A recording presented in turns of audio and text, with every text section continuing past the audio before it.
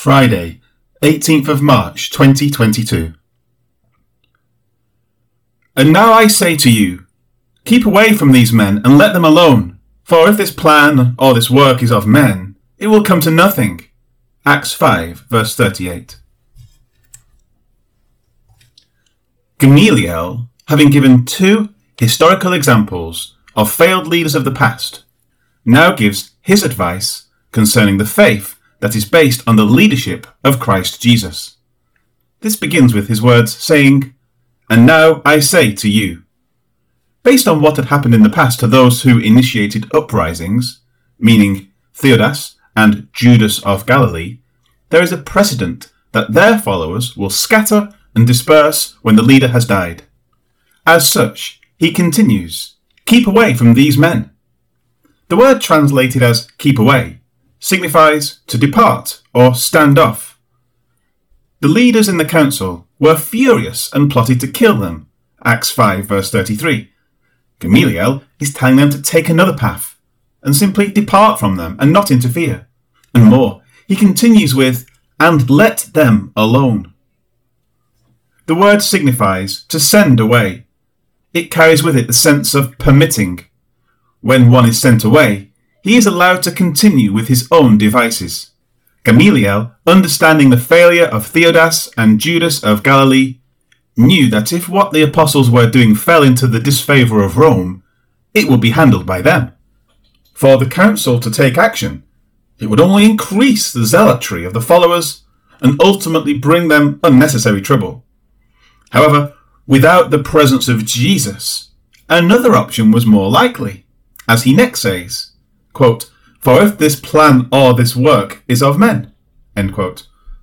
The Greek reads, "For if this plan or this work is out of men."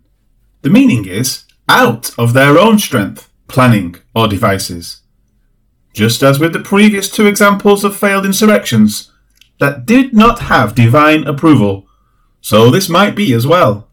If that is the case, Gamaliel says, it will come to nothing. The Greek word signifies to loose down. It is what one does when he unpacks a horse or tears down a tent. It is also used to speak of the abolishing of the law or the destroying of the temple. If the movement of the apostles is out of man, it will simply collapse either under its own weight or by another force that will cause it to be destroyed. Either way, it will not continue. As such, why should the council stir things up and cause exactly the opposite to occur?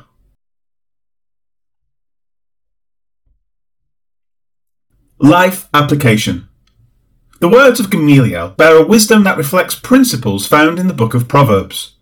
He gives sound advice concerning a matter that could have been handled in one of several ways. With thought and contemplation, a recommendation is put forth for consideration by the council.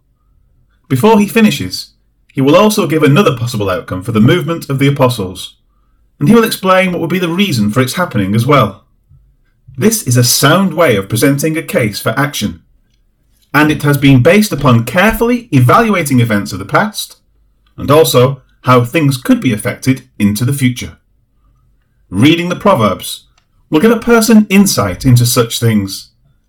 Rather than commands about how to do things, general guidelines based upon personal insights and experiences are given by the author for the reader to consider. Be familiar enough with what is recorded there so that when a matter arises, you can recall the words and consider them as you make your own decisions about important matters that you will certainly face at various times in your life. Heavenly Father, you endowed Solomon with wisdom and understanding. He took some of that wisdom and wrote it down for us to consider as our own lives unfold. If we could ask for such wisdom, you would certainly say, "I have already given it to you. It is in my word." And so, Lord, help us to search out the wisdom you gave Solomon by searching out his words that are recorded in your word. Amen.